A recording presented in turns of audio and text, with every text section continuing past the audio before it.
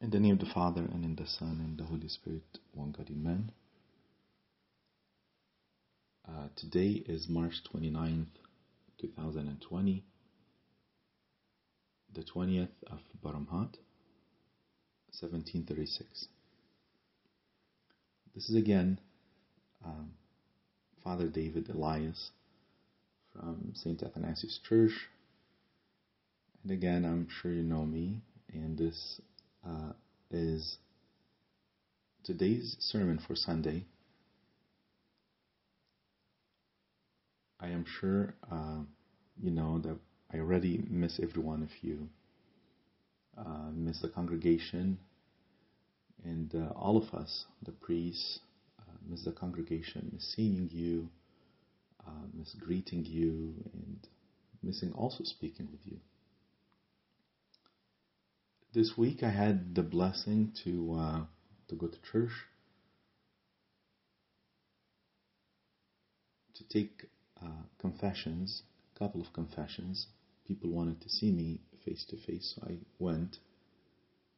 And I entered the church, and the church felt very, very beautiful, felt very good. And I'm sure in God's timing, when we come back, it will feel even much, much better, God willing. As I mentioned earlier, I miss everyone. I miss seeing you. Today's gospel, this Sunday, of course you know, is the Sunday of the paralytic man, the man who was laying next to the pool of Bethesda, the pool of healing, if you would, where a miraculous healing happened so often, and the first person gets in the water is healed. You find this gospel in the Gospel of John, chapter 5, from verse 1 until verse 15. But I want to bring to your attention something. If you look into the Pauline and the Catholic epistles of today's reading, you find something really interesting. And I don't think we speak of it much, because every time we come to the Sundays of the Lent, we get to the Gospels right away, and because they're wonderful Gospels, and all of us have this connection with these Gospels of the Lent. Sometimes we don't have the time to look into the Pauline and the Catholics and how they are arranged all together to serve a certain purpose, and that purpose usually has to do with the gospel. If you read the Pauline and you read the Catholic epistles, which I'm sure you all have it on Coptic readers, I'm not going to give the reference, but the Pauline comes from 2 Thessalonians, and the Catholic comes from 2 Peter, and both of them, by the way, speak of the last days and the end of times. And I'm not trying to scare anyone. I think some misunderstood my sermon last Sunday. They thought I'm saying it's the end of times because the sermon was titled "The Time Is Now." That's not my intention at all, and I clarified that last Sunday. But today, again, look into the Pauline, look into the Catholics. Both of them talk about the last days. They talk about the end of times. And the purpose of this is to speak about how time was so important in the life of this paralytic man in the Gospel of John, chapter 5, who was laying next to the pool of Bethesda for 38 years. And so, and Christ passes by him and grants him healing. And so, again, the concept of timing of God, the concept of God's visitation in a certain time, the coming of the Lord in certain times. I think all of this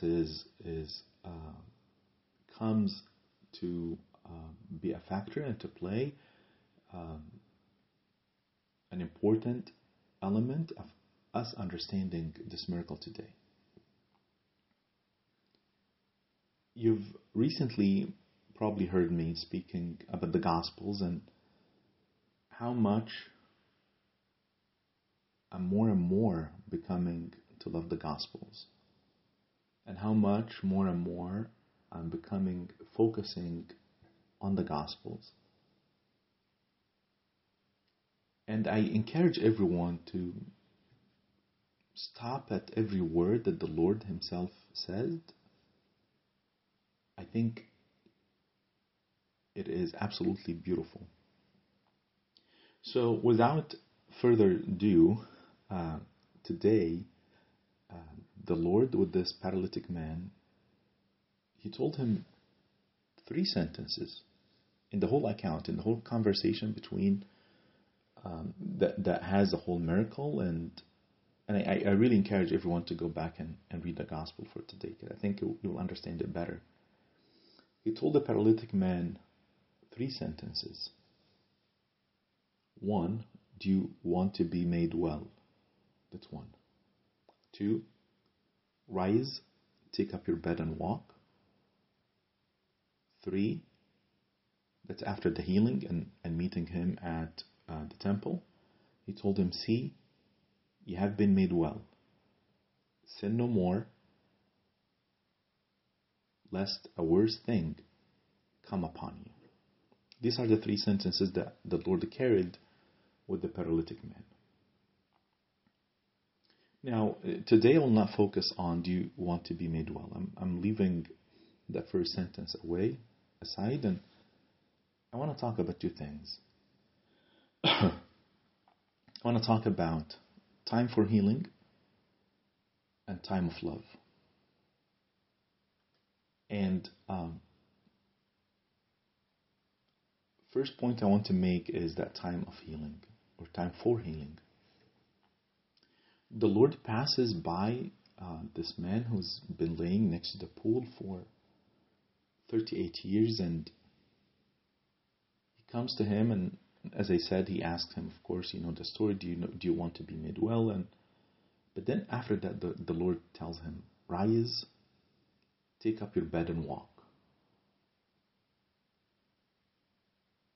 And I'm thinking now, after 38 years, this miracle now would have a completely different meaning in light of all the circumstances that we're going through. I think every healing miracle now has a completely different meaning. If you just imagine the Lord walking in on someone who is sick and simply asking him to rise up and to go do something immediately, and think about this person who is completely sick for 38 years, who lost hope, who's probably going through forms of, I don't know, whatever you call it, that's going on in his mind. I don't want to put labels on this man, but I will leave that for you to think about. He passes by him and says, rise, take up your bed and walk. And I think, again, every healing miracle that the Lord performed now has a different meaning. The words that he said to Peter's mother-in-law at the gospel said, so he stood over her and rebuked the fever and left her. And immediately she arose and served them.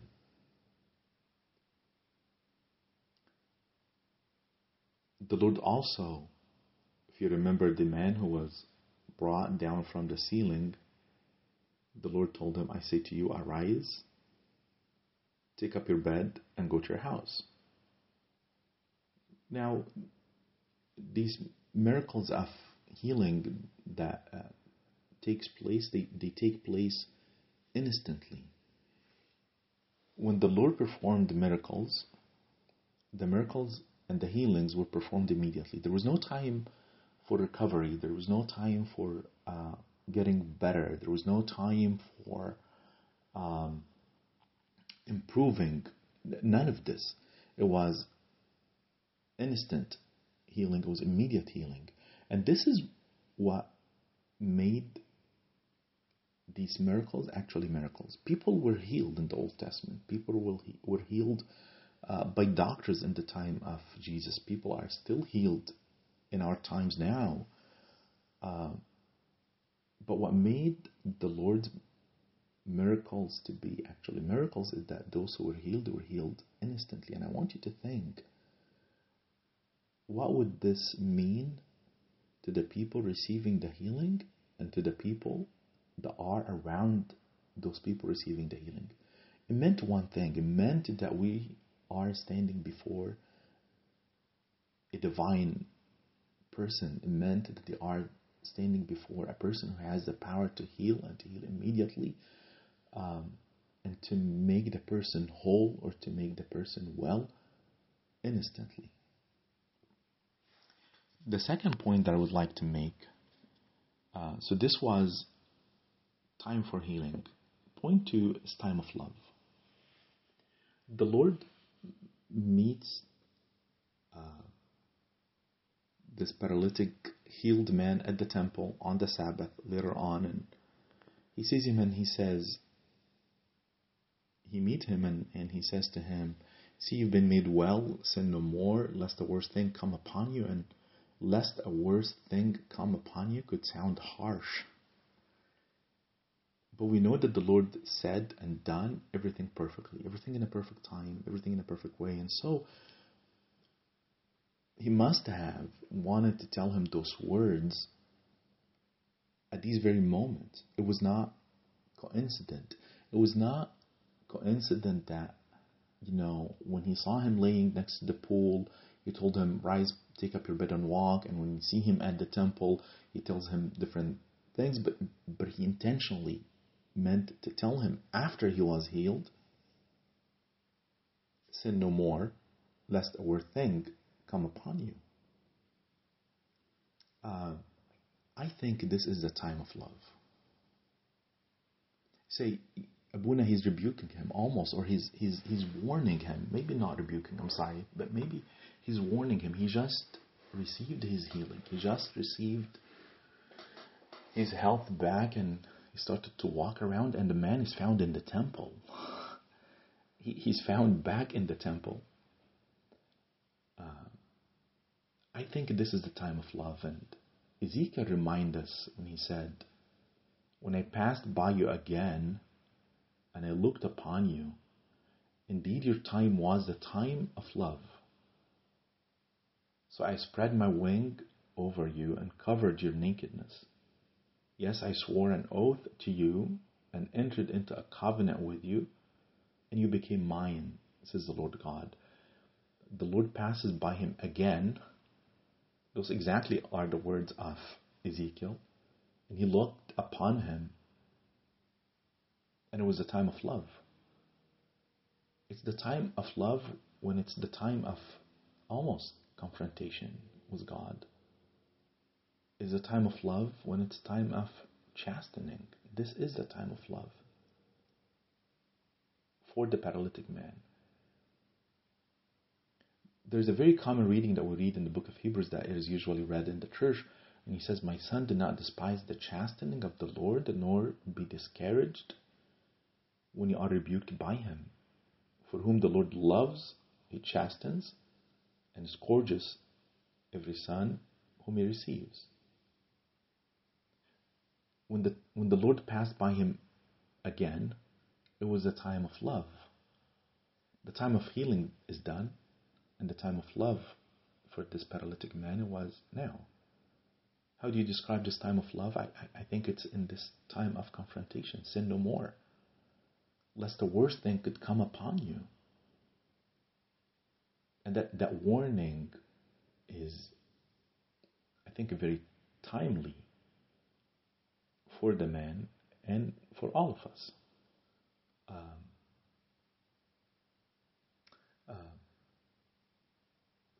When God chastises He chastised his sons. And so it is a time of love for the paralytic man. I'm hearing now we start talking about messages of hope regarding the circumstances that we're in. And I'm very happy to hear those messages. And they're great. But every message of hope that we have, it ought to rest on repentance. Ought to rest on repentance. Not on anything else. Lest we fall in false hopes. And then we've done ourselves an even worse than in the past. If this man was not a son of Israel, he would not have been maybe left in this time. He would not have been chastised by him when he met him again. And you ought to think that the reason for the cure is the Lord's mercy and grace, not merit, not deserving. He passed by him not because he put up his time, not he put his time 38 years, but he passed by him because God is gracious.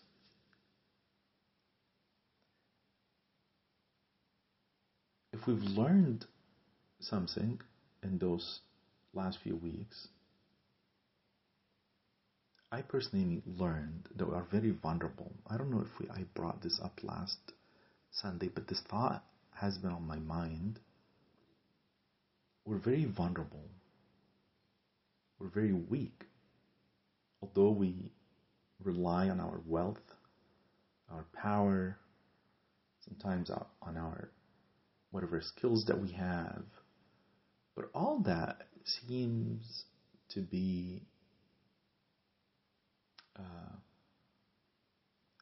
very, what's the word? Very easy to lose. Vanity, in a sense. Thank God we are kept by His providence. Thank God it's time for healing. Thank God it's time of love. It's in the providence of God that we are kept. It's in the providence of God and the love of God and the mercy of God that we are living. It's regardless of the circumstances that we're in or not. I think the circumstances only showed us God's providence and God's love towards us and God's mercy to us. And so let's keep these two things in our minds. It is time for healing and time of love.